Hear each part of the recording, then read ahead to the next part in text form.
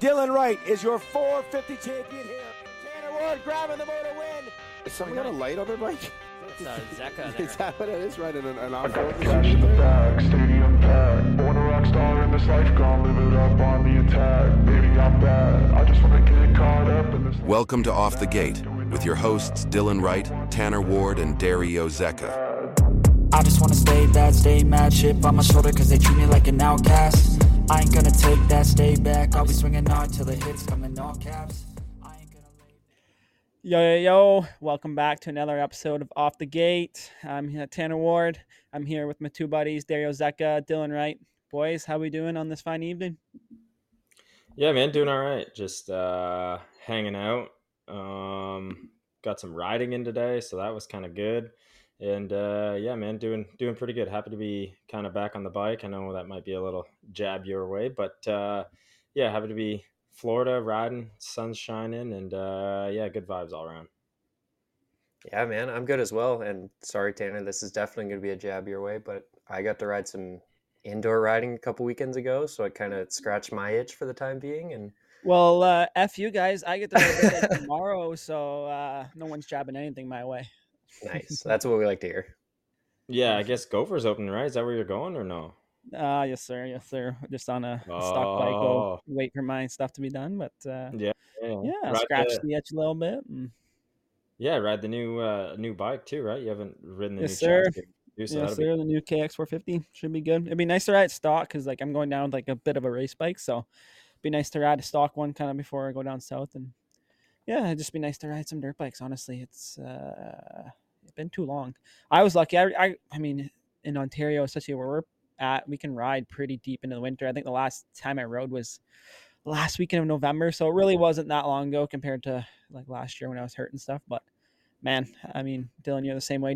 Dario, you too. Like, want to ride all the time. Yeah, it kind of never goes away.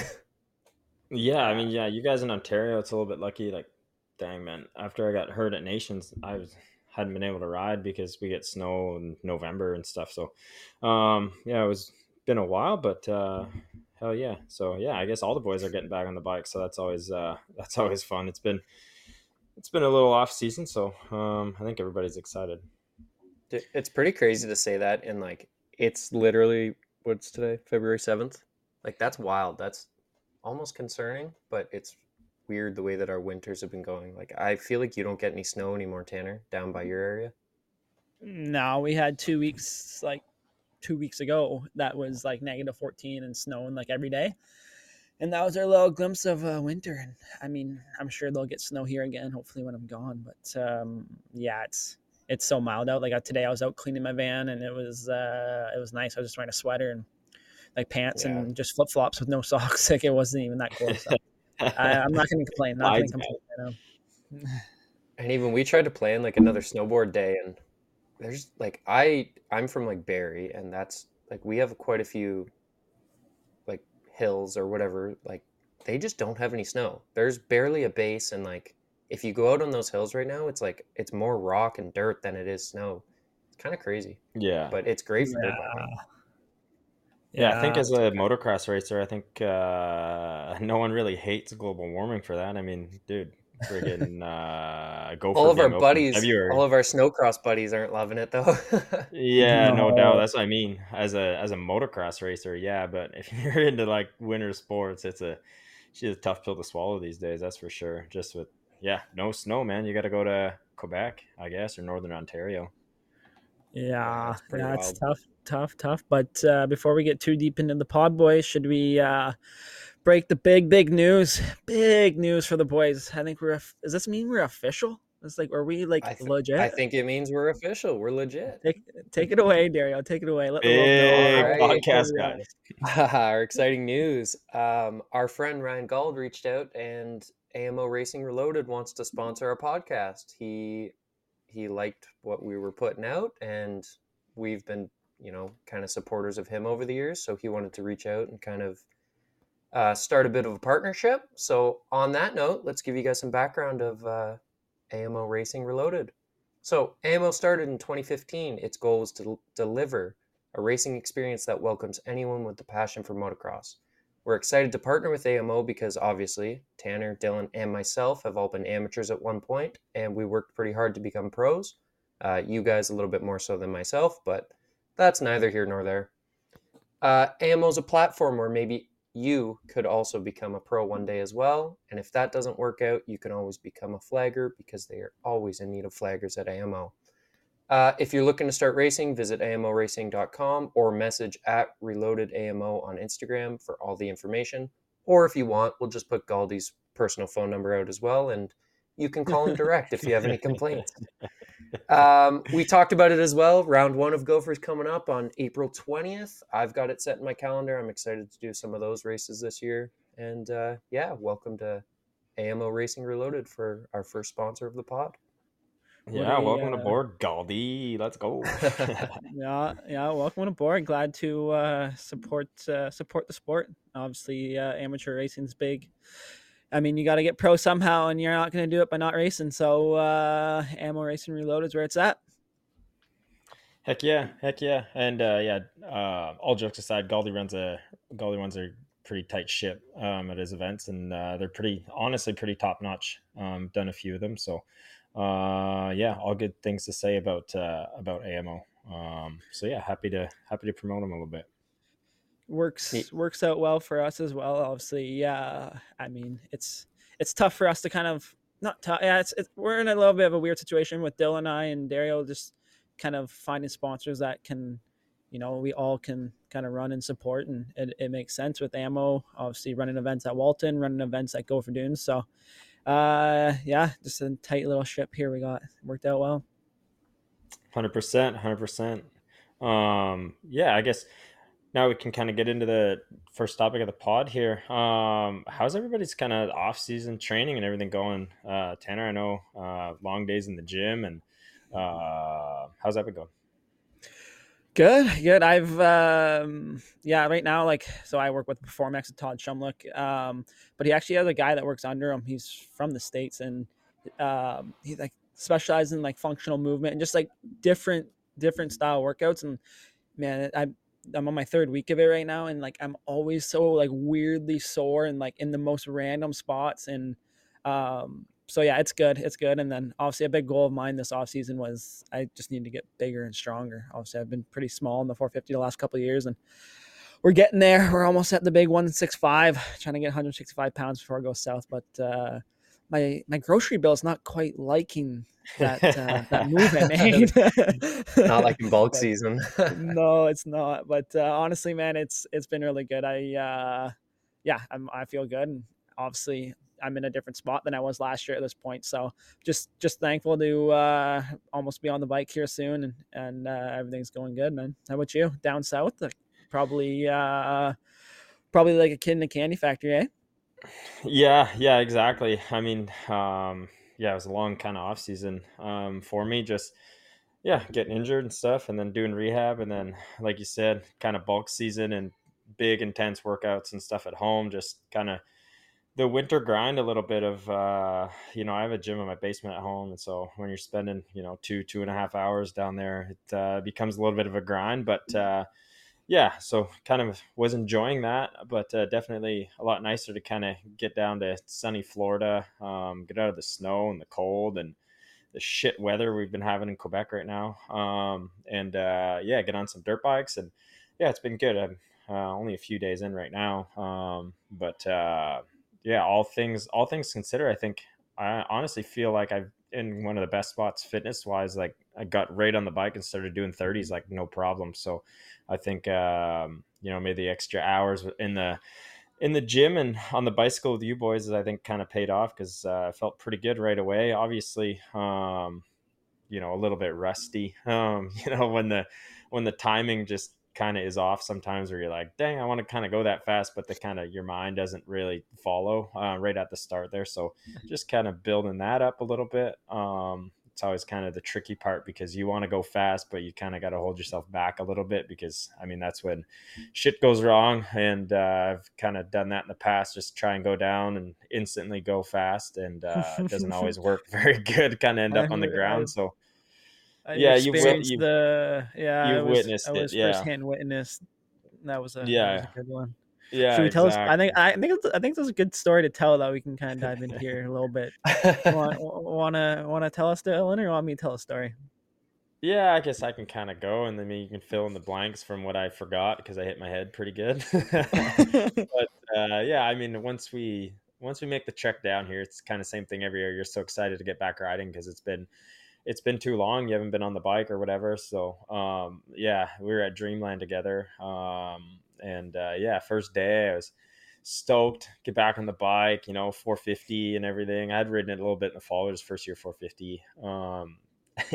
And just like instantly went out, and I just said fuck it and started jumping everything, and was feeling pretty good and was sending it pretty hard. And then yeah, just I don't know if it was the mind or something didn't quite follow, and I cross-threaded off this tabletop, but like really bad, like I Chad Reeded kind of myself into Yeah, the so you trees. catapulted it.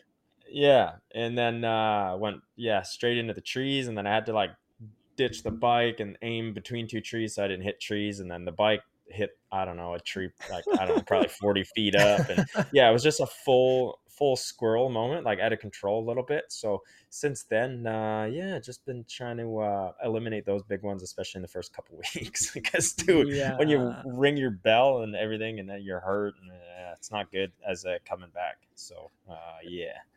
And then the kind of continue on, I'll add to this a little bit. So at that point, I'm freshly Dylan's teammate. Don't know Dylan too well yet, and I'm in my back of my head. I'm like, I don't know if this 450 is going to be good for this guy.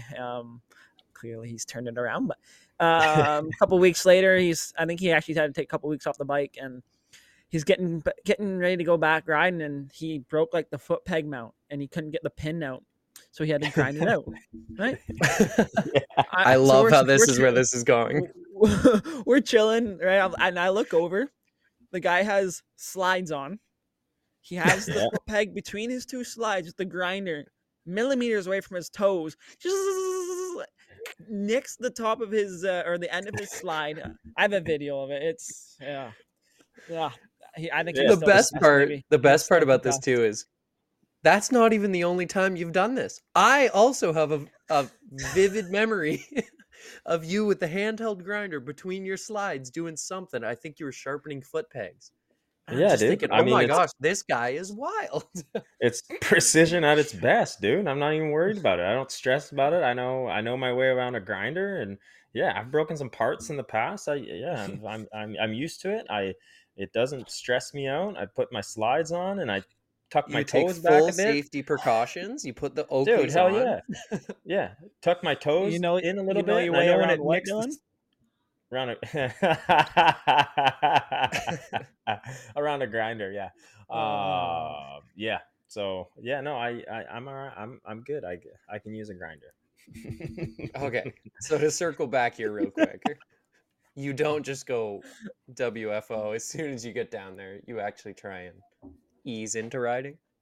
Yeah. Try to, anyways. It's tough sometimes because you get there and you're riding with other guys and that you kind of should be faster then, but it's just it's building blocks. I think I don't know, I kind of have it on my calendar. I think we're 117 days or something from round one. So you're not gonna win the series in the first couple weeks here. So it's kind of just kind of get the base going, get back on the bike, shake the cobwebs out, and honestly not worry about too much. Like if the bike doesn't feel great or anything, you're gonna get back up to speed and you'll figure it out. But it's tough sometimes because you want to get instantly on the bike and going, the speed and the intensity that you know how to ride. But it's just the matter of fact, when you take that much time off, you just can't do it. So I've kind of learned over the years that I'm getting a little bit wiser with my age here now. I think some would probably beg to differ, but I'm trying to.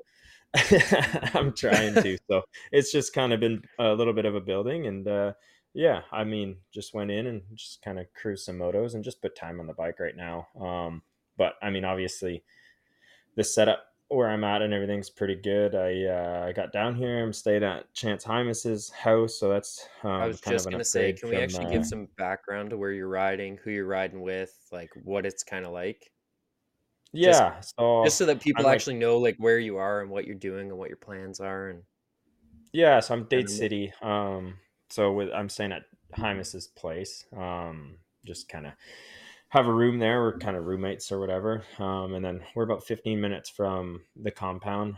They call it the dog pound now. So it's where Jet and Hunter own it. And yeah, so I have a place in the shop and everything down there where kind of, work on my bikes and get everything prepped, and there's a gym and everything there. So it's kind of like a one-stop shop, like a normal training facility kind of is. And yeah, I'm kind of lucky enough that those guys kind of took a liking to me, I guess, last year I was here, and kind of extended the hand back out to come back down. And yeah, I think it's we have a good group of guys. Everybody gets along super well, and we all kind of try and keep it pretty light and have some fun. And I think that's pretty important, especially for those guys who grind a lot of weekends out of the year. So just kind of try and keep it fun. But I'm one of the only guys riding outdoors right now because everybody's riding Supercross. So a lot of the questions are, oh, you don't race, you're not riding any Supercross or whatever. But yeah, just grinding outdoors, man. Just doing my motos in the sand. And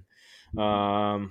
So does that mean you're just out there alone on the track? You've got no, there's one other riding partner, or there's a B rider. His name's Tiger Wood. So he was alone riding outdoors before I showed up. Tiger Woods. Yeah, Tiger Woods. Yeah. What a name.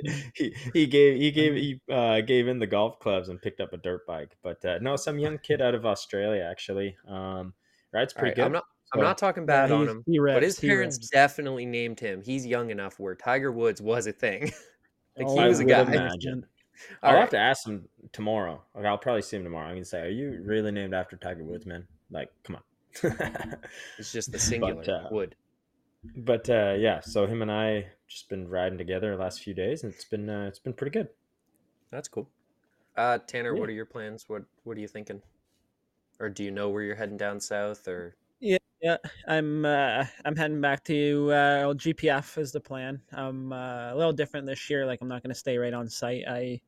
We had like a little 85 rider, Caleb Van Koenen, and his parents bought a little property there. Actually, like it's actually right in the middle of, if anyone knows where GPF is and where like Zach Bell's old place is, it's right in the middle of the two. So yeah, so I'm going to kind of base myself out of GPF, and then the plan is to go and try and ride somewhere different, probably like once a week. Cause since Stars kind of came into that area, it's really elevated like the riding scene, and there's Nice. tracks popping up left and right. And then, yeah, then later into my stay, when the Star guys kind of start to go on outdoor, and my plan is to try and kind of get in with them a little bit and start riding with those guys. I did a little bit at the end last year, but yeah, kind of that's my plan right now. And yeah, I'm looking forward to it. I can't wait to get down south. It's been like obviously I was planning on being down there kind of right now, but just yeah, kind of getting this, make sure we're dialed in before we go down. There's no need to be down there without the proper equipment and parts and stuff, and then sit down there for a week or two without stuff. So like Dylan said, we still have like 117 days, he said. So it's yeah, we got time on our side, and the plan right now is to leave next Wednesday. So I'll be down there and back to the daily routine. You don't realize how much you miss it till you're not doing it. Yeah. Hey, why don't you tell people too, like when a new model of motorcycle comes out, like it's cool for like the consumer and everything, it's something new and everything, but I mean on the team and rider standpoint, it's honestly kind of a pain in the ass when you really think about it. Yeah, this is actually like, this is really my first time having to kind of develop the motorcycle myself. Well, I say myself, but the team and I, like, right. And on 250s, every time I got onto a 250, there's like someone's already rode it and they've developed it, tested it. And I kind of just, got a good base setting already. Like when I got to Honda, I pretty much jumped on your stuff, Dill. And then, yeah. So then when I got to the Cowie 450 there, he kind of had a base and stuff. So this is the first time I got to do it. And yeah, I'm seeing it. Like, obviously I seen it in 21 when the Honda 450 came out for you, Dill. And I actually didn't even go down south that year because I had a little surgery, but I seen the same thing. You're waiting on parts and just kind of waiting on stuff, everything to fall in place. And then, yeah. And then you start from scratch. Once I kind of get down there, like you're kind of going with what the team thinks I'm going to like, but like that could be way off of where we want to be. So, yeah, it's a little bit of a pain in the ass for sure, especially here in Canada. We're obviously not the main priority for these manufacturers right now. So But yeah, it is what it is. It's testing my patience at times, but I think So- the older I get, the more I'm not pacing around the Just house. want to hop on If and this was ride. Yeah, if this was a couple of years ago, I would have been like, I need to get down, I need to go, and been freaking out. But yeah, like Dylan says, maybe a little older, a little wiser, maybe. You just repress those thoughts now. You still do want to go down there. Oh yeah, I just know how to control them though. Yeah. So, can I ask you guys this, and either of you can answer it, but when you have that new model changeover, do you feel like Dylan, you've definitely experienced this, and Tanner, you're about to. Do you feel like it's kind of nice because you get to develop the bike that the way that you think it's going to work best for you, or is it just a pain because like Dylan with the Honda, and I ride Honda myself, it was kind of a pain because we were modifying clamps there to try and make them work, and like there's such minimal parts and such short amounts of like different things that you can do. So do you guys like the idea that you can kind of take the bike and make it like however you want it? Or is it just more of a pain because none of the parts are available? And like Tanner already said, there's kind of a little bit of lack of priority for us here in Canada. Yeah, I- I'll take this one first. I tend to think it's kind of more of it depends on the model. All right. So if you're riding a model that you don't like as much prior, and then it switches to something new, then you get excited, right? Mhm. But if the model you were riding you were already super comfortable on and had a good base and everything on, then it kind of makes it more of a pain in the ass because you're getting given this whole new chassis, engine, and everything that you literally haven't ridden or know much about. You can kind of get a little bit of stuff from the US, but again, and we talked about it, our Canadian stuff is tracks and everything, and racing is quite a bit different than down here, so we don't always go in the same direction as those guys. So Right. you just know when you're getting that bike, one, that you're going to have to spend a lot more hours trying to figure it out, suspension wise and chassis wise. Like you end up putting a lot more time in. Whereas when you have the same model going into a new year, like myself this year, there's a few things that I wanted to change, but you've already gone in a direction that you know works. So now it's just kind of fine tuning stuff. So you don't have to spend nearly as much time trying every little thing like you would on a brand new model. Mhm. So for me, I tend to think it's kind of more of a pain in the ass, but I mean, it's exciting for like the consumer and everything. And then it goes to the stuff that like Canada, realistically our riding season doesn't start till April, right? So, or March, April. Gopher sometimes opens at end of March, but it's not like Tanner said, we're not a priority for the manufacturers and getting parts in the country because I mean they're going to do the US and everything first because people can ride here year round, and it's a bigger market. So for us, sometimes as like race teams, it's like it's even the parts that you don't think about. Like you would think I was about going to clamps say, and stuff I'm not like even that, but talking about like aftermarket parts. You're talking like just stuff for maintenance, bearings, and yeah, Hey, yeah. listen, like Like right whatever. now we're Eggs. like it's a new air filter for the KX450, I was so just about to say, no one has like Twin Air or any of those guys don't have them yet, and they're hard to get even from the manufacturer. So it like I'm not gonna go down south with 3 air filters, right? Like I'm gonna go through that in a yeah. day, right? So it's little things like that right now. Yeah, and you Right. get lucky when a lot of stuff stays the same sometimes, but yeah, when something that like an 'Cause airbox or something changes, you're screwed, man. Like you literally need those parts. And yeah, like Tanner said, there's no aftermarket stuff. And then you go to like actual setting the bike up to be a race bike. And like, dude, you're waiting sometimes like close to the season for companies to come out with Yeah, clamps. because they have to And develop as well. well, they gotta and then develop and make them, and it's kind of a pain in the butt for a while. their first priority is getting those parts to the teams that are running the new bike in Supercross, and then Yeah.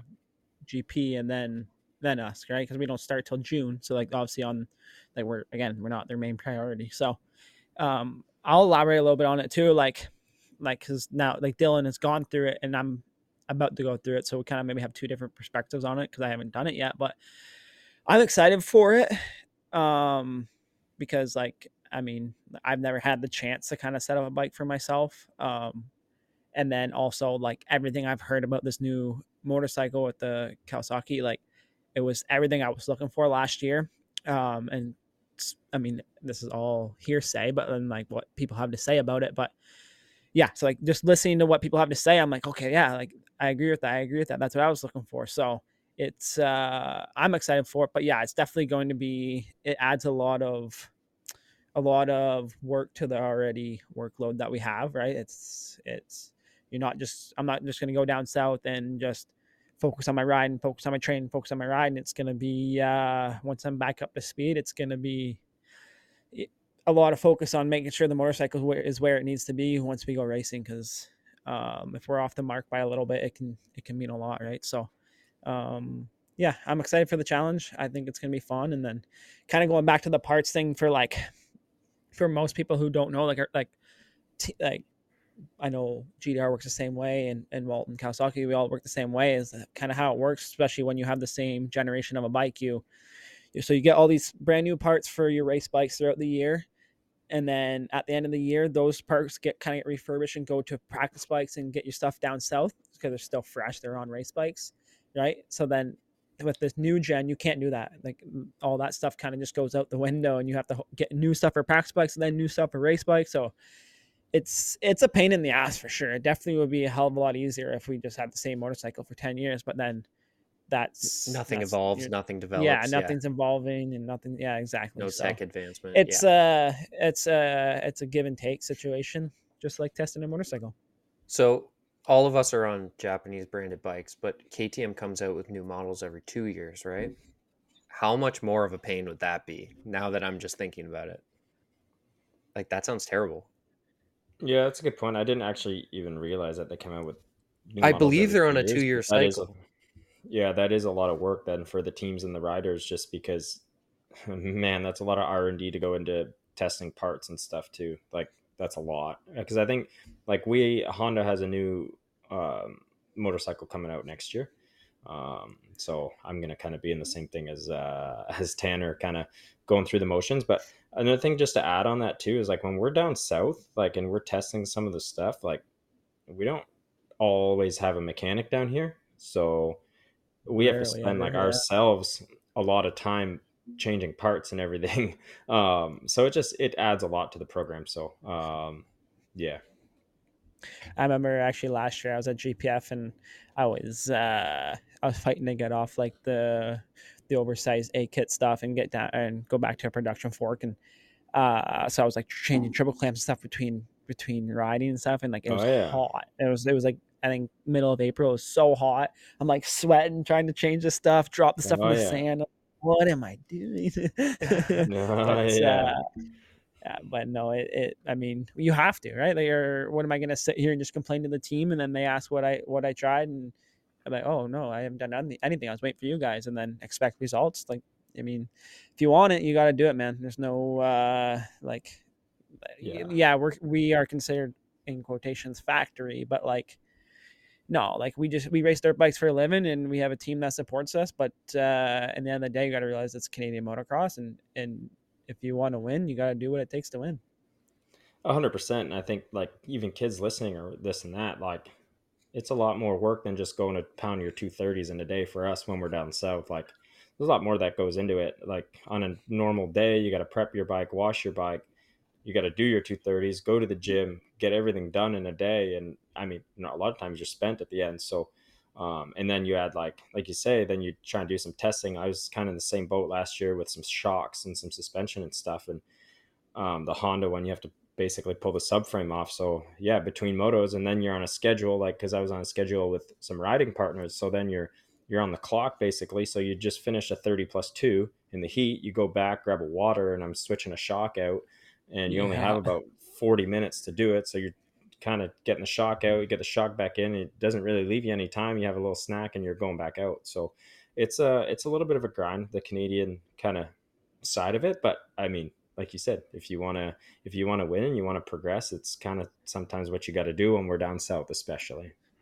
Yeah. And like, I don't want to come off like we're complaining, because like there's people who have to do this on race day for themselves. But like, we just just kind of explaining the situation, and like, yeah, like it's not just, we just don't not just down south in the sun, riding dirt bikes, going to the gym, hanging out. Like there's a lot that we do behind the scenes that people don't see that you mean So can I also ask to be this? where we're Because at. like And obviously you guys are very mechanically talented. Like I've known you guys for a while now, and I've seen you guys do some pretty advanced, what I would call mechanical stuff. Where's kind of the line you draw when you're down south, where you're like, you know what, for my safety, I'm probably not going to do that. Like, does that end up being like, I think I know, Dylan, have you done a top end on your bike that you've ridden, or like, where do you guys draw the Yeah, line? like practice bike for me, like depends how far I am away from the shop or a mechanic and this and that. But like I'll do a piston, so I'll like rip the head and everything off, but you know, check the valves and do the cam and everything. But anything more than that, like I'm not splitting cases and going through my transmission and everything. Like I'll pull it apart, and then normally like I'll just let a mechanic kind of put it back together, save them some time if I'm down south if we're shipping an engine and stuff like that. But a lot of the Right. times it's easier just to ship the whole engine. They disassemble it and kind of do that. But yeah, piston change and everything like that, I'm kind of more than capable of doing, as long as like the valves and the head and everything aren't screwed, right? Because then I just need new yeah, parts and kind of put it back together. But if it's just a like regular piston change, yeah, I'm pretty comfortable doing that. I've actually raced a bike that I did a piston in at one point because at an arena cross race, and I was stressed, and I was like, I don't know if I was like, I hope I put it in properly, but it's just something that like, even for me, is like I get nervous sometimes because we don't do them super often.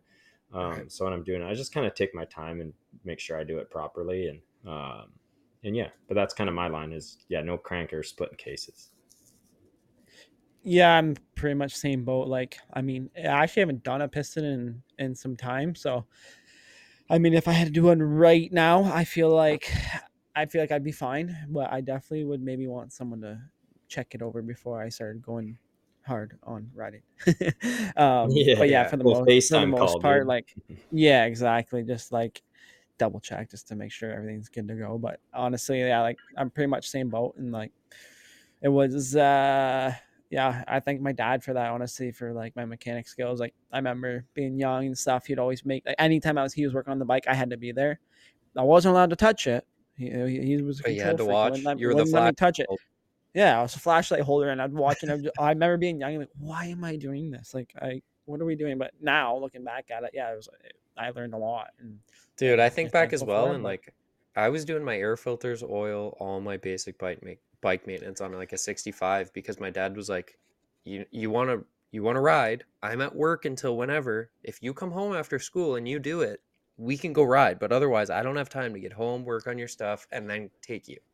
And like I'll be forever Yeah. this grateful is to him for that. actually this is a great topic actually that Dylan, your dad, commented on our one of our posts there, and which is Yeah. pretty much like these amateurs are getting treated like their parent. Like, I mean, I get it. Like you want your kid not to have to stress about anything, but these junior riders and beginner riders and all these kids, young kids, are getting treated like professionals. They just get to go off and do whatever, and as their parents are doing everything for them at the races and stuff, and like, and there was no way that was happening like when I was younger, and obviously for you too, Dill. If your dad's saying that, like, there's like, yeah, like I had to be there helping, and if I wanted it, I had to show my dad I wanted to be at the races and go to the races. And if I slipped up a little bit and showed that I wanted to go hang out with my friends or go do something else, like I knew that stuff was gonna be taken away from me.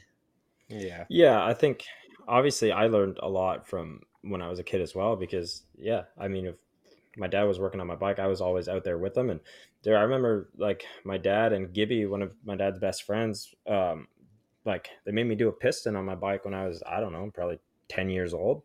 But it would honestly like was a blessing in disguise, because I'm able to do everything nowadays because that they kind of showed me. And obviously, like they kind of helped me through it when I was doing it. They didn't let me do it alone, but they showed me everything I needed kind of to learn. And I kind of thank them every day now, because I can pretty much work on anything.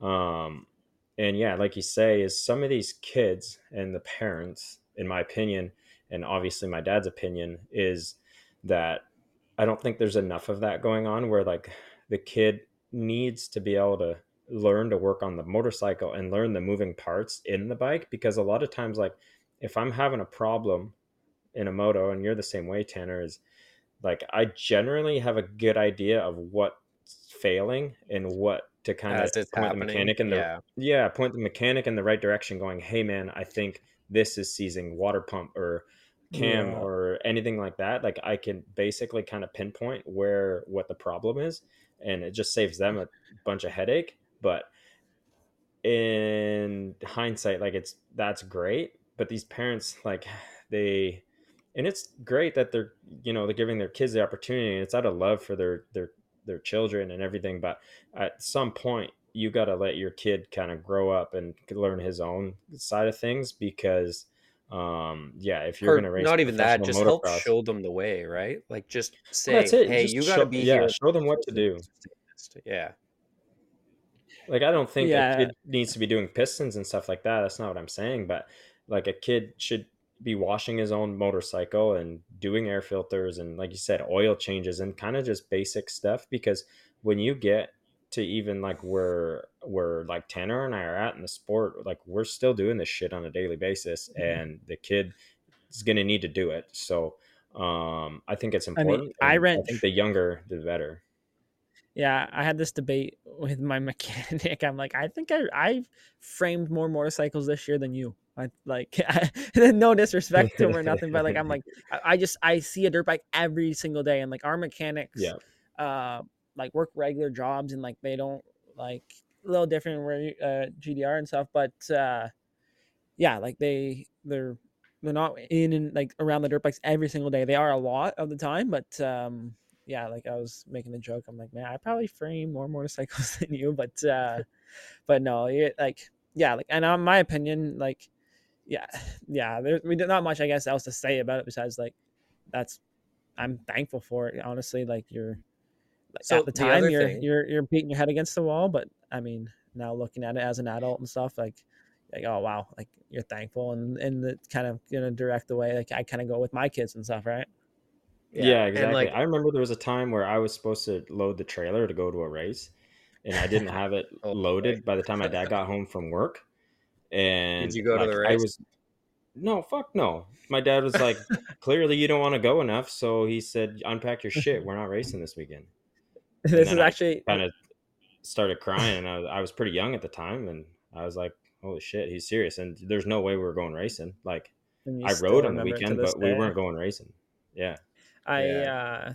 yeah, like I lost my train of thought in my last little talk there. That's why I got all sidetracked. But what I was actually trying to get at was like I think it also teaches these kids accountability, right? Like I think at a young age these kids think like, oh, like my parents are taking me racing, like I'm a racer and I I have the right to race in a sense, right? Where like our parents made us feel like this is a privilege, and like you got to show me that you want to go racing and that you deserve to go racing, that you're putting in the work as much as I am, because I'm spending all this money, all this time, taking time off of work, and like you This learn amount of that time spent as driving and hours yeah of your you life given up for this thing. Dill, like Yeah. how many times, I don't know about you, but I don't remember driving through the day at all. My dad would drive or work all day, and then at like he would sleep from like say he gets home at like 8, sleep from like 8 to 2 a.m. and then get up at 2 a.m., drive to 8 a.m., just make it in time for practice if we made it in time for practice. And like,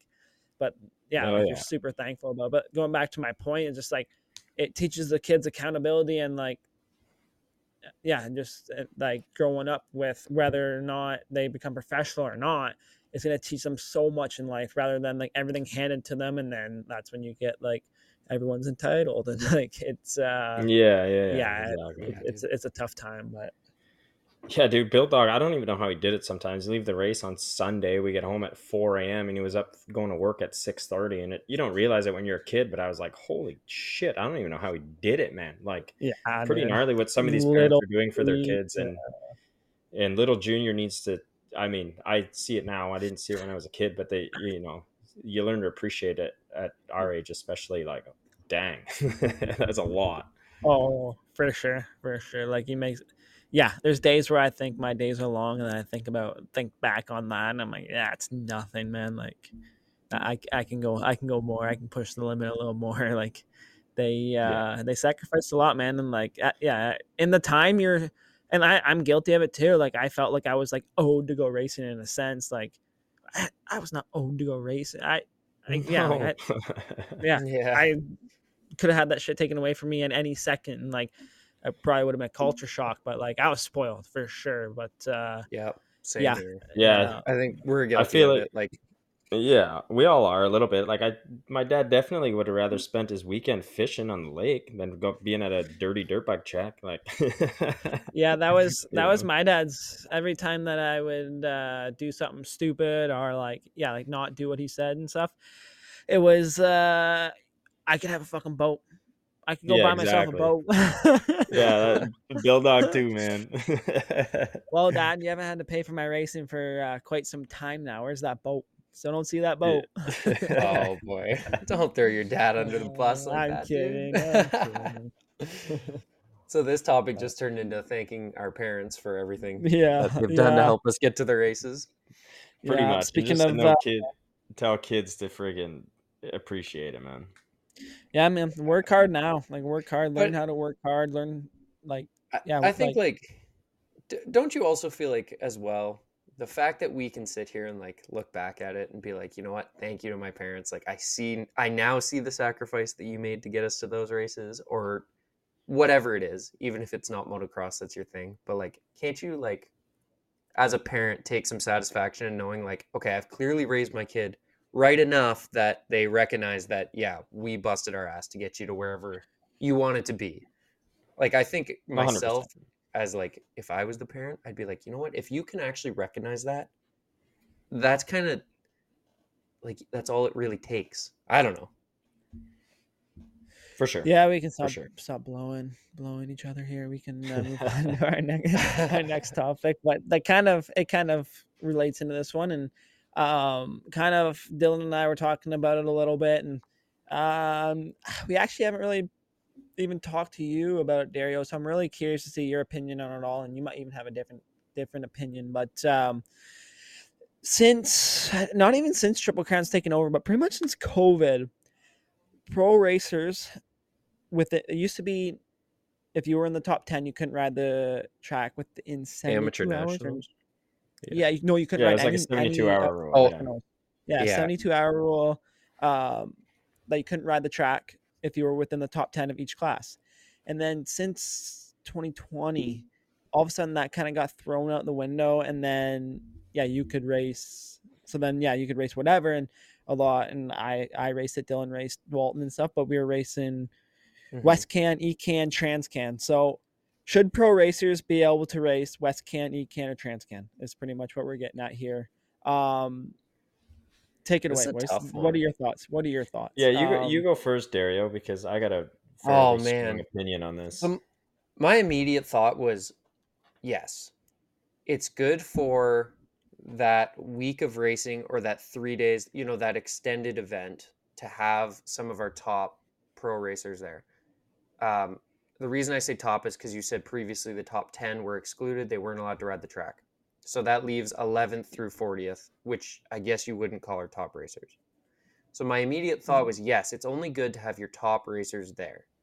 Then on the other side of things, it's kind of like, okay, well, the top racers are, and I'm going to throw you guys in this, this is your job. You're paid to ride dirt bikes, and that's super cool, and you've earned that right. But that also means that you have the week or those extended amounts of time to actually be at these events. And it's almost like you're double dipping and taking advantage of racing these events when maybe, and I can't really, well, I could chuck up a couple names, but like some of those guys floating from the 5th through 15th spot, maybe those guys are working whatever job they're at. And that's the reality of Canadian Moto, right? So maybe they don't have the opportunity to get to those races. So that's where I'm like, okay, it's good for the event to have these top guys racing. But on the flip side, it kind of screws those guys that are trying to push their way to the top. So now I'm confused. Now I'm just interested to hear your answers because I kind of see both sides of this. And I think more people racing is always good, and seeing the top guys on the track more often is good. So I think I'd lean towards that, but I can definitely see the other side of it, I guess. Yeah, no, I take your opinion, and I go the complete other way. I think it's complete bullshit. The And you're a guy that's amateur, benefiting from this, technically. So that I respect this yeah, opinion. yeah, I personally don't race them because I've voiced my opinion, and I would be a hypocrite if I went and raced them. I've strongly voiced my opinion, saying it's dumb. We shouldn't be able to race them. Yeah, we could all race them if we wanted to, but then why the fuck would anybody come for the Sunday race if we're racing all week anyways? In my opinion, It like devalues the that day. big day, yeah, it devalues the Sunday that, we're all supposed to be racing each other that one time during the week in that area of the country. But if we're all at this amateur race, I mean, it almost devalues like the Sunday event of the series, because we're doing some amateur race 20 minutes, normally not even on our race bikes. We're just riding practice bikes and stuff like that. We're only racing 2 motos because a lot of the guys aren't going to race the Saturday moto anyways. So you're taking points away from people who are actually racing the event per se, if I could put it that way. Like the youth class or whatever, like normal, like Yeah, guys youth weren't becomes racing pro. on the, yeah, you aren't racing, like some of the guys weren't racing on Sunday, that's their class. And I just feel like we're taking it away from the amateur people. And I mean, the spotlight of these events, it's like Loretta's and stuff like that. The spotlight of these events should be the amateurs, not the pros racing the amateur race. We're pros, we race the pro day. We do not race amateur event leading up to the pro day. And it's fine. Like AMO and stuff like that are preseason races. We have a class. We have a pro-am class that's designated for pros. These events, I don't even think they should have them, because the intermediate or, that might race on Sunday, that's a little bit of an advantage for the intermediate kid. And I think that's a good thing. They should be able to have that little bit of extra track time. But for us to go out and test all week and then, before the weekend, I think is bullshit. And I think it should go back to the original rule that you can't ride the track 72 hours before the event. I just think it makes it devalues the Sunday. And I think it makes our series kind of look more Mickey Mouse, in my opinion. Like you don't see, I don't know who's good at, you don't see Jason Anderson or Jet Hunter, Eli Tomac, and Cooper Webb riding the national Amateur track day. on the amateur Saturday before the event. Like you would never see that. They race the Saturday or the Friday amateur event before a U.S. national. It's just backwards, in my opinion. And I think we need to go back to the rule, because at least for the top 10, top 15, wherever you want to kind of put it, so that way everybody's on an even playing field going into the Sunday. And yeah, that's my opinion on it. And I voiced it, and I will never race one because I'm just, that would make me a hypocrite. Damn. Okay. All right, Tanner, shoot. I'm torn between it because I can see both sides. As a racer and soul racer, everything Dylan just said is valid and 100% true. There's something about Sunday that needs to be like, it's Sunday, it is race day, it is everyone showed up, no one knows the track, no one know, right? Like no one rode all week, no one knows where anyone's at. It's the day that everyone's looking forward to, and then when everyone's there all week racing, it for sure takes it devalues Sunday, and it takes away the hype, in my opinion. It just seems like another day. It just seems like Sunday just is part of it. It just glorified this amateur event as all Sunday did. Like it just kind of like, and just one more day on to Transcan, or one more day on to ECAN or WestCan. It's just like, like no, like I think there's something to be said, like that if you can go back home, if you struggled the weekend before, you have to go back home, figure out your bike there, and hopefully you made it right for this week instead of going to the track you're about to race it all week. Using it as a test opportunity. Doing 2 motos that Dylan said, because like, we're not going to race all 3. You're not going to ride the day before or whatever. And like, and then it just looks hokey pokey, in my opinion, a little bit. Like if we're going to be a professional series, let's make it professional. And like I remember I remember 2015. It was at, what was that track called in Quebec, Dylan? With the big hills, Overton. Yeah. Someone got disqualified for riding the day before. They went out and rode practice, and they were like 9th in points. I want to say it was Tremblay for some reason. I might be wrong. I'm And not got sure. disqualified. Couldn't race on the Sunday. And I remember that, like, I was on super minis at the time, and I'm like, oh damn, like that. Even just that alone was like, oh, like that made the series just seem a little bit more legit, because like it was like, you're not allowed to ride. Like, when are you ever not allowed to ride something, right? Like, so like I think that yeah, kind of just devalues Sunday a little bit, I guess, is the biggest thing. And then yeah, and then on the other side, like I see where manufacturers come into it and race teams and stuff. Like, the race teams have to be there. They're spending all this money to only get 8 races. I know there was a point made in the past where people were actually making, like, these like pros were making more money at these amateur events than they were even on the Sunday. So it was more opportunity for racers to make money. But I honestly think it needs to go back to top 10 can't ride. But with that being said, like, I might be racing them this year. I don't know. So I'm not gonna shit on them too much and be a hypocrite, because Right, but if the rule's not there and you're on the Walton Kawasaki team, then why wouldn't you race the Walton Transcan? Like, that makes sense. I get that. If the yeah, rule is not in place, and I think that's I where know, it but kind of just like falls me, on like even just MRC and thinking, Triple Crown. yeah, just thinking about it though, like, I should not be racing the Walton Transcan, man. That was the race for me when I was a kid. That was what you trained all year for as an amateur racer, was to go race the Transcan. Now I'm a professional. I'm traveling across Canada to race my professional series. That week should be about that. Who's the top intermediate? That, like, whoever that top intermediate is that year and he's winning, that week should be about him. Like, right? That's all eyes should be on that guy. Like, that's kind of what it is, right? Like, that's the spotlight for the week. But when Tanner Ward and Dylan Wright are showing up, this intermediate kid is not so hyped up anymore, in my Yeah, opinion, right? The eyes are on him. and The looking at that social, as well, posting and, like, yeah. it kind of, now that we said it devalues the Sunday, I'm thinking back to when I was a kid, and I remember the hype of like when I was a 65 kid, thinking back, when the intermediates got on the track at Transcan, everybody lined the fences because they were the fast guys that week. Yeah. 100%. It was cool. Yeah. It was Yeah, cool for yeah. them, and it should be, because it's their event. It's their, and I'm saying the intermediate class because they're the top, ready to move into that professional like position. So it was cool for them to be the fast guys at the race. And then it was also really cool for everybody to stick around, watch the Sunday, see which one of these amateur kids that was crushing it can qualify for 250, but also be like, holy cow, like, we've got some other really fast guys. And like, Pro Day was awesome.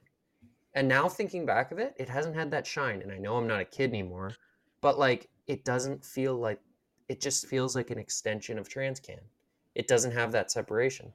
So I like the point you guys make. I like seeing you on the track, and I think everybody does, but it does devalue that Pro Day for sure. Yeah, and I'm not saying like we shouldn't be there. Like, in my traveling and everything, like, I always book like an extra day at the track at the amateur nationals. Like, Deschambault is easy for me because I'm there. Walt and I literally always show up on Wednesday because I want to see the whole week of amateurs. Like, it's really important for us as, like, I guess you look at us athletes, but also brand ambassadors, like, to be there. Like, in West Can, I'll probably be there a couple days before.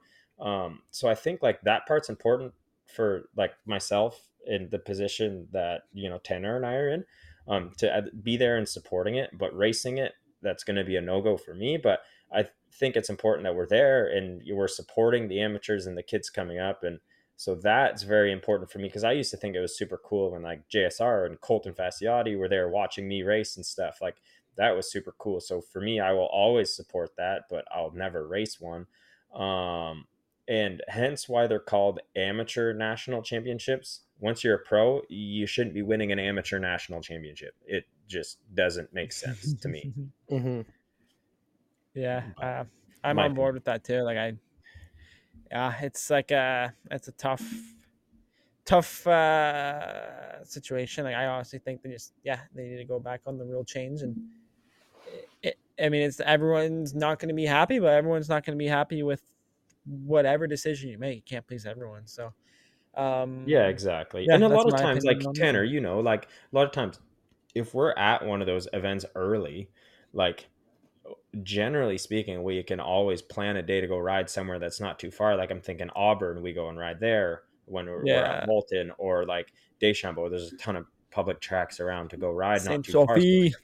Saint Sophie, Yeah. baby. But yeah, there's a way to go about it. For let's say the guys traveling the circuit who want to go early, there's always a day planned riding, because all of us are riding somewhere, but like the Thursday before the weekend, or the Friday even sometimes. Yeah, So yeah. it's just a matter of like, it's not that you're taking the riding away from the guy doing the series, because there's always somewhere to go Yeah. ride. The pro guy But is it not getting just screwed over because of this. no, like the guy who's traveling the series in, his motorhome or whatever, he's not getting devalued by not being able to ride that week, because that, what I find, would be a shame. But no, there's always places to ride.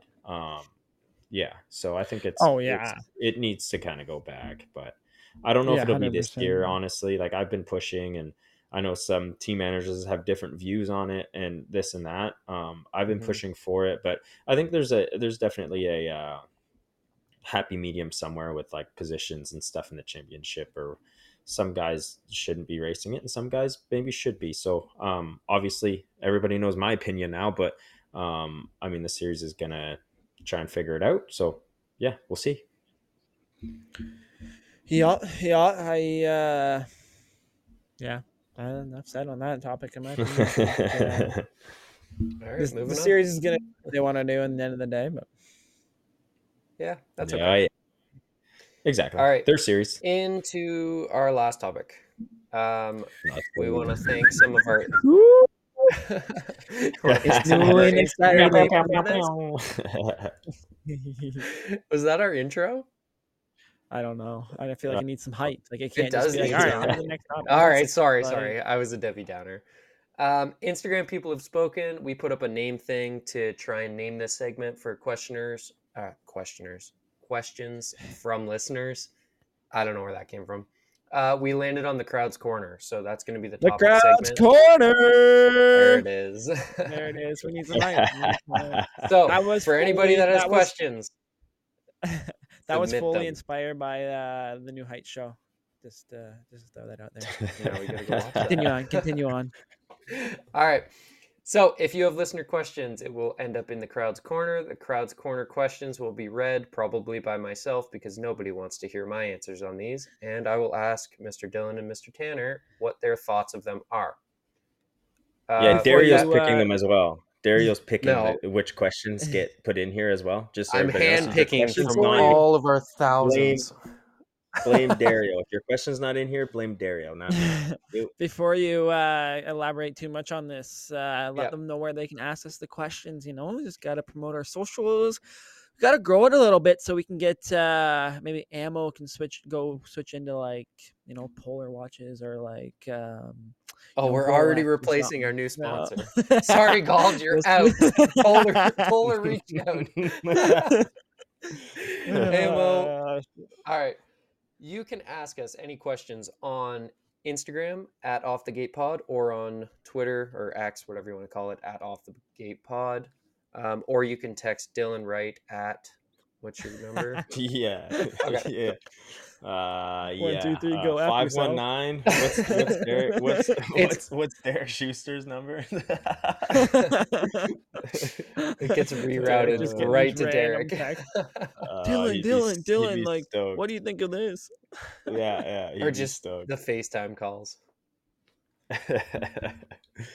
All right, Derek, hit us with some questions here.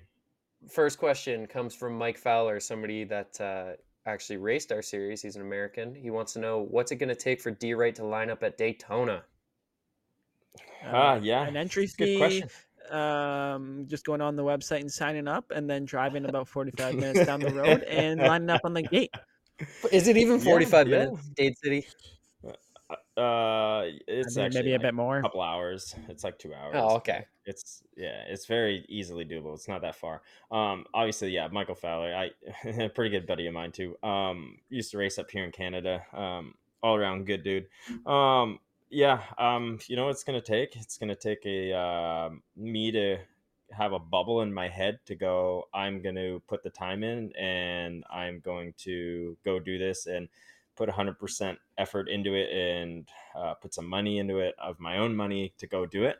Um, just I've had like injuries in the last off seasons, which just kind of delayed my start of riding a little bit. And then, yeah, I'd like to do it in the future. And I've always said I was going to do one or two US supercross races before I retire. So, one of these years I will end up doing it. And obviously Daytona is kind of a cool one just cause I like the vibe and it's outdoors and, it's super cool. So You I'll can't probably, even you can't even say Daytona because it's outdoory, man. Like, not to cut you off, but man, Daytona, when I raced it, like I fully went in there thinking like it's gonna be like, tame, not as steep, and the only difference is you come out in these rhythms 10 times faster and have to figure them out yeah. going that much faster.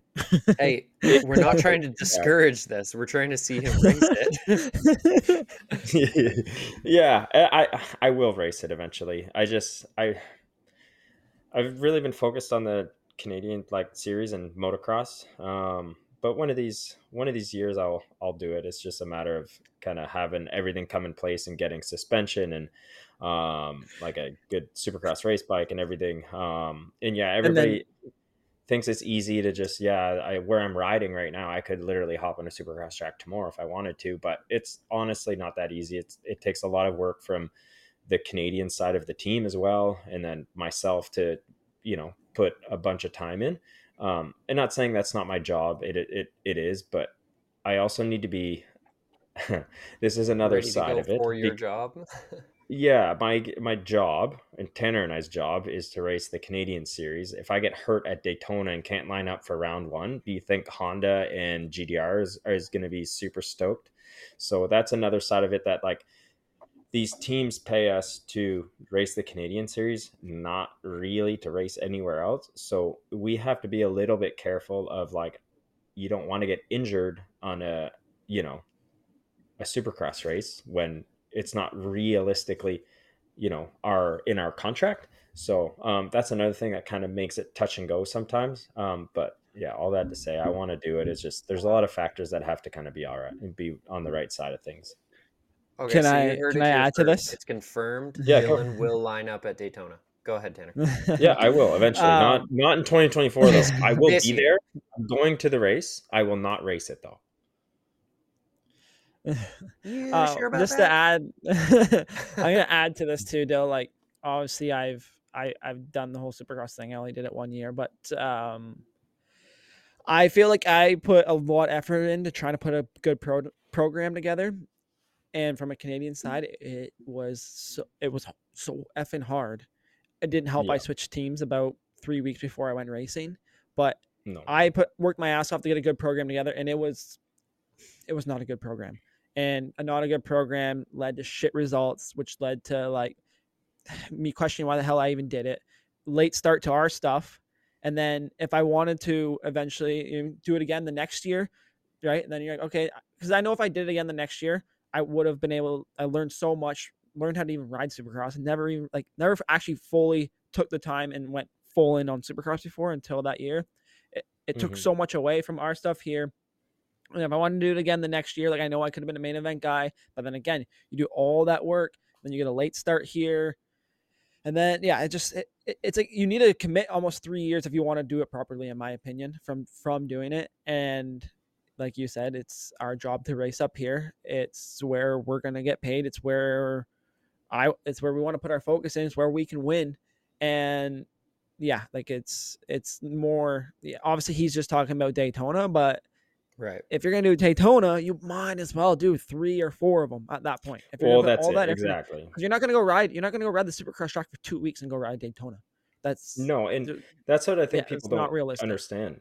Like you're saying, the amount of work that goes into it. Like doing one Supercross race to the best of my ability and our ability, like you did it. It's a 4-month ordeal to get ready. So yeah, if you're doing it, I'm not only doing one race.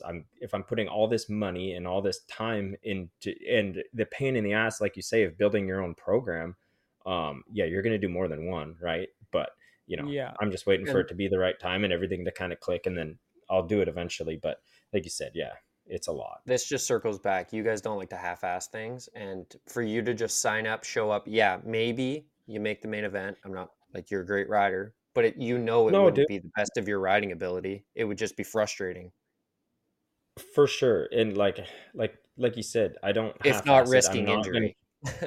Yeah, exactly. I'm not gonna show up and only be able to race at Oh, 70 or 75% because I hadn't done everything in my power to be the best I can. Yeah, I'm we not all know doing those that. Dylan Wright 70% rides. Yeah. Yeah, well, I'll put my 100% effort at the race, but I'm talking prior. Like, I'm not going to go ride Supercross for 2 weeks and then show up at Daytona and expect it to go well. Like, you know what I yeah. mean? It's a whole ordeal. I mean, dude, it's tough. Like I went to Detroit this weekend and watched, and I'm obviously watching a lot of the guys that I raced, right? And then I seen the progression they made, and like the guys are getting 9th and 10th, and I'm like, man, if I Yeah. would have just kept sticking to it 2 more years down the road, I could be there. But then it's like the risk versus the reward is what we really look at in the end of the day, right? Like And the team what looks is at as the well, what right? exactly what is the end goal? What is the end goal? If I would have went back to Supercross and put all that money in, all that time in, and got hurt, and then my team up here is like, yeah, like we can't, like we need to fill your spot. Like your ride could be gone like that. Like realistically, yeah, you're probably gonna get it back. We're good enough, but it's the risk versus reward in the end of the day, and it's yeah, what kind of risk do we want to get for that reward? Like it's, Hmm. in my opinion, it's not worth it. Yeah, and not that a lot of teams will enforce it too, but like in every one of our contracts, like our teams up in Canada are very good to the riders that are on the team, but our teams in Canada have injury clauses in our contracts to kind of protect their ass if we do get hurt and they need to hire someone else. I mean, rightly so, they'd need to have a guy in the gate. There's injury clauses and stuff like that people don't really see. So there's a lot more to doing these off-season races, and that's why like Tanner and I are big on doing stuff after the season, because then we have a longer off season. If something does it does go wrong and you get hurt or something happens, then you have the time to kind of rest up, get ready, rehab, and still have tons of time for the season. And that's the races I like to do, are the ones after our season's over. We get our job done and then we go have some fun doing races that we enjoy. Yeah, I honestly, I put a lot of thought into it, because like when I do something, I want to do it right. And like me doing Supercross a couple of years ago was a failure in my opinion. I did not even come close to where I thought I was going to be and come close to my goal. So I'm like, I want to go back. Like when I was done my last race, I'm like, next year I'm going to do this, this, and this, and this. And then I thought, obviously I put a lot of thought into it, and I'm like, okay, maybe I can make West Coast work. Gives me time to do the East Coast. But then that opens a whole new can of worms with like, we need to be down there in, end of October, middle of October. Well, middle of October Yeah. here, our teams don't even have our budgets. We don't have bikes. Like it's just the way it is. It's the way Canadian motocross is. We got, in the end of the day, you got to realize it's Canadian motocross and what our ceiling is and what it is, right? So Yeah, again, for sure. the risk versus reward. Am I going to go out and buy 2 bikes and invest? You need to invest. It's a $50,000 to $80,000 program to do it properly, right?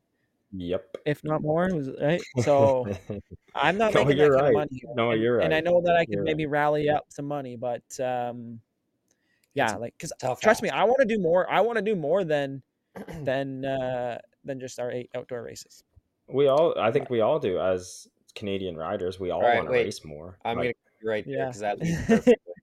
yeah, I know. Next question, 745 MotoFan. How would riders feel about 3 to 4 months of MX and cut out the SX AX from our series? 8 races, ? Doesn't seem like enough.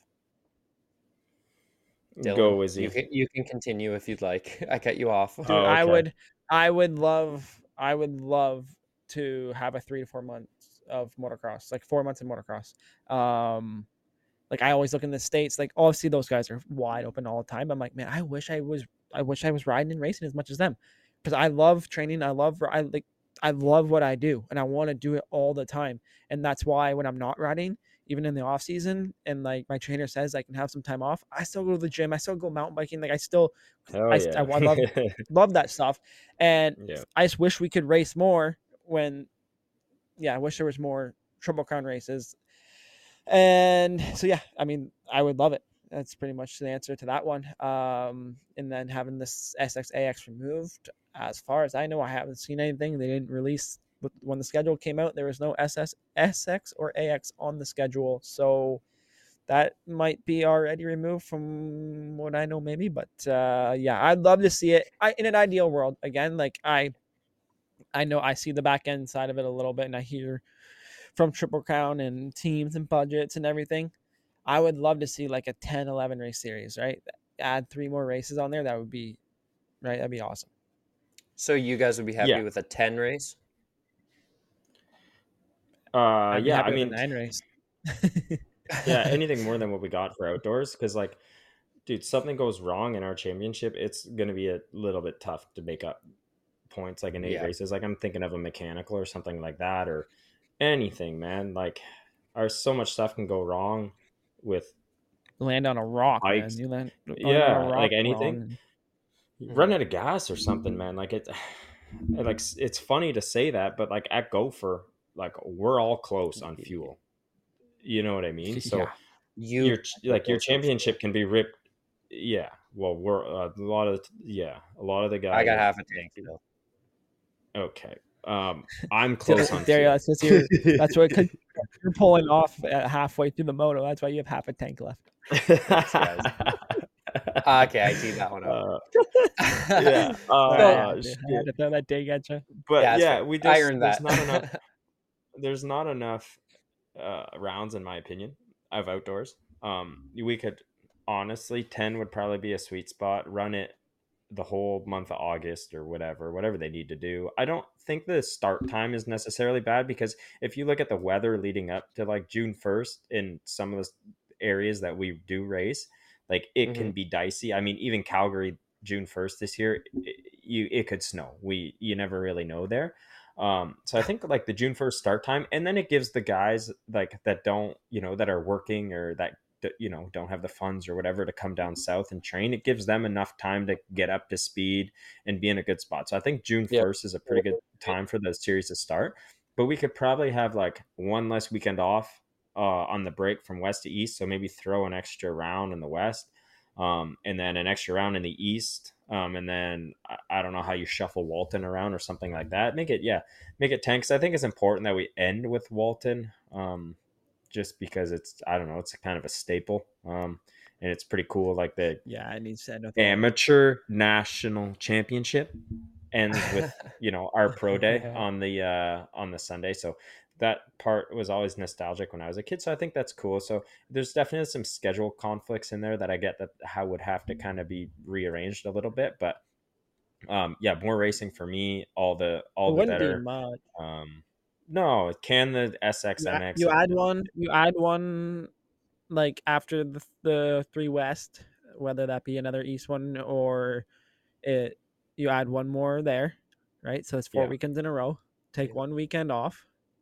Then you go, I mean, you could just go 5 in a row, or, I mean, I guess it depends, but there's a weekend off between Deschambault and Walton. You could add one there. Yeah. And push Walton back a week. Maybe another Quebec round. I don't know. Imagine that. Yeah, I was going to say, let me ask you guys this. Where are we going? Are we hitting tracks twice at this point? Because I don't know if Canada has 10 national caliber tracks. Quebec definitely has a few untapped ones, but we have enough to do 10 for sure. Okay. Yeah. Easy peasy. So if you had to pick your other 2, what are we saying? We talked about this briefly. Obviously, Saint Julie is going to be one in Quebec. You're adding one more in Quebec. If you're adding another national, you're adding it in Quebec, man. You'd be silly not to. Not like it makes sense logistically from the team and series wise. And dude, you're gonna pack it. You're gonna fill it with fans, and you're gonna make your money. Like, you'd be silly not to.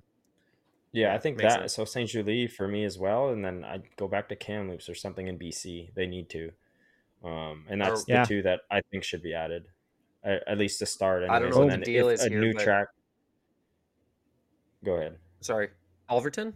Is it gone? I don't know what the deal with the land is. Gone. I never went there. Gone. It's gone. That's so sad. Yeah, like it's all right. Perfect.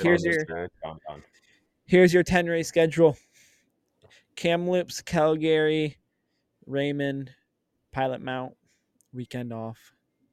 So that's 4 in a row. Yeah. Weekend off. Gopher Dunes, Sand Del Lee,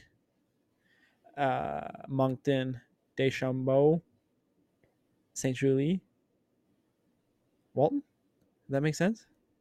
Yeah, that makes Is sense. that I your- might is that flip. your- I might flip Deschambault or Saint Julie the weekend after Saint Denis, so there's like a week break in Quebec. Yeah. Either way, yeah, Go flip flop. Sand Del Lee, St. But Julie. I think the problem with Moncton, having Deschambault Walton back to back is you have ECAN and then ECAN. Transcan back to back.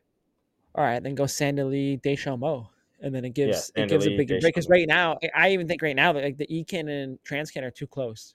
Yeah, they are. Like Yeah. you're asking these amateur You're parents late to pay, July to early August. Yeah. You're asking these parents to pay 10 grand within 2 weeks for racing dirt bikes, man, Oh my gosh. and Yeah. take 2 weeks off of work. It is a lot when you look at it that way. But the only part that is somewhat good about it is if some of these amateur kids are traveling from the West, they can hit 2 pristine races like amateur nationals while they're in the East. So that part I kind of like, but yeah, I don't know. Like it definitely be some scheduling to figure out, but I think that would be a perfect season for us. Like that would be pretty sweet. Yeah. Has Hopefully we can get that push, but you guys can educate yeah, it's a me. weird Have they time. ever been 10 rounds? Has the series was ever with- been 10 rounds in Canada? Yep. Yeah, it was 1 or 2 years. I Okay. can't I remember. want to say the year I did as an intermediate, I feel like it was 10 rounds that year. And I think it was like 6 of them, I 18, think. 17, 18. Okay. It was always 4 and 6, I thought. It was either 4 and 6 or 4 and 5. Yeah. 17, I think. The Yeah, last it's been CMRC 17, year. I'm pretty sure. The last couple CMRC years, it was 9 and 10. Because They all- there was 2 in Quebec because there was Overton, Deschambault. Cabin Strat. No, it was supposed to be Overton, but then it got canceled. Like that's when. Oh, the yeah, town yeah, shut it yeah. down, so then it moved Benoit's to place. Benoit Strat. Yeah. Yeah. Dude, how Yeah. gnarly was that place? The gnarly ruts up that huge jump, and you got trees Oh, dude, left that and place right, was man. Like, fun, man. get gonna say, hairy. Wasn't tree That roots a place was problem there? fun. Oh, yeah, dude. yeah. It was, Ruts got so deep was- the tree roots were exposed in them. yeah, it was like last minute, It though, was right? gnarly. Because, like, Yeah. the Overton, the town, kind of shut it down. So it was like last minute. So Kevin and I his can't believe dad they got did a that lot many of work. people in there, man. Like I lived with Kevin, I stayed with him the summer of 2018, and we rode that track quite a bit. And like there's no room for parking, no, like I don't know how they got fans in there, dude. But they made it work. Yeah. Made it work. Yeah, hats Awesome. off to them. They made it work. Yeah. Pull it That's off, sick. make it Quebec happen. will make it work, man. Yeah, man. Yeah, there's not much rules there, so just run it. But carry on, Dario. We can All right, let's lead into this get last this thing closed question. off. Austin Fader 64. Did Dylan and Tanner dominate since they were on 50s, or did the winning start later? Could you hear me? I mean, Dylan's got yeah, like background. I won. Yeah, I won on definitely Dylan. Yeah, I won on 50s at Walton. Like my first ever championship was on 50s, and I was pretty dominant. And maybe the winning stopped later. I need to get back to the winning. Is what we need to do. But yeah, for the most part, yeah. Yeah, Tanner, you won 50s, 60s, 80s, intermediate. Dylan, I don't know what your deal was because I raced with Tanner quite a bit growing up. I don't. But Yeah, I don't really remember. Like Dylan, you're obviously gonna tell us, but I don't. I remember Dylan on 125s and up. I barely remember him on kids, but I'm Yeah. sure. Go ahead. Man. Like when I was younger a little bit, like obviously I won a lot of the local stuff. And like I just didn't venture off. Like Southern Ontario, Southwestern Ontario was pretty far, so we never really went. We didn't really go that far. We did like Eastern Ontario, but then we also kind of went into Quebec too, and we did that kind of scene a little bit, and then we did some upstate New York and stuff like that. But yeah, I would say I was pretty good on little bikes. Like I won regionals and stuff like that when I was a kid. I just always kind of choked at the like the bigger amateur nationals. I'd always kind of, like we were talking about in another pod, put too much pressure on myself and crash or wouldn't ride to my abilities. But yeah, and I don't think you have to win when you're on mini bikes either, as long as you're having fun and and it, you're enjoying life when you're young, I think it's good.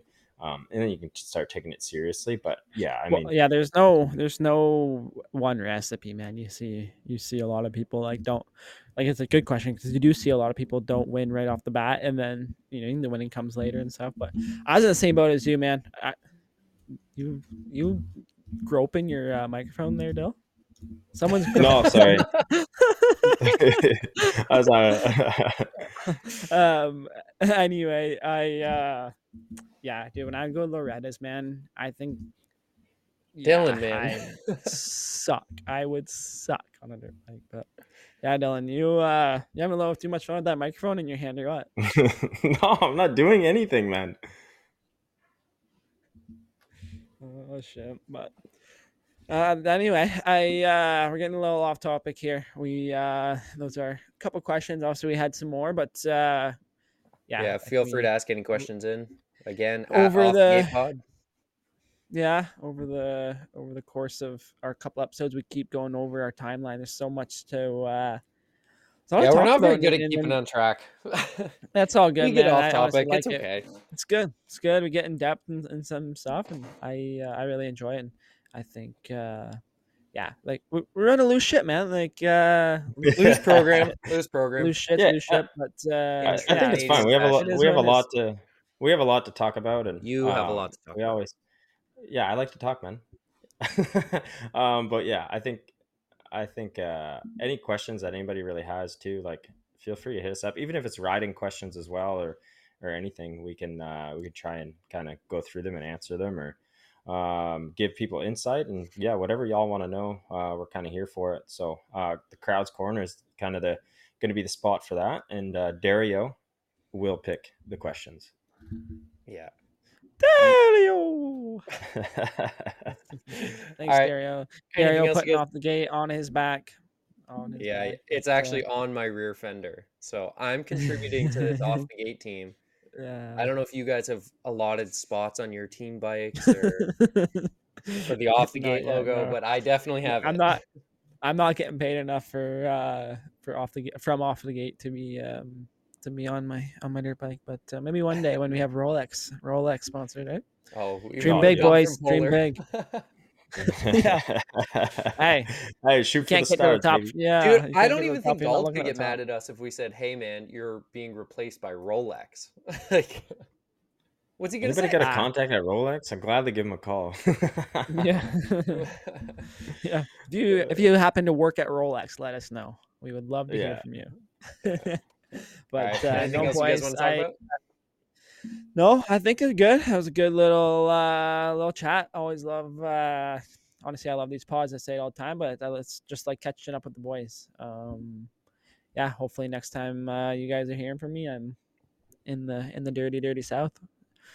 South, putting in work. I'm excited for it. Yeah, obviously.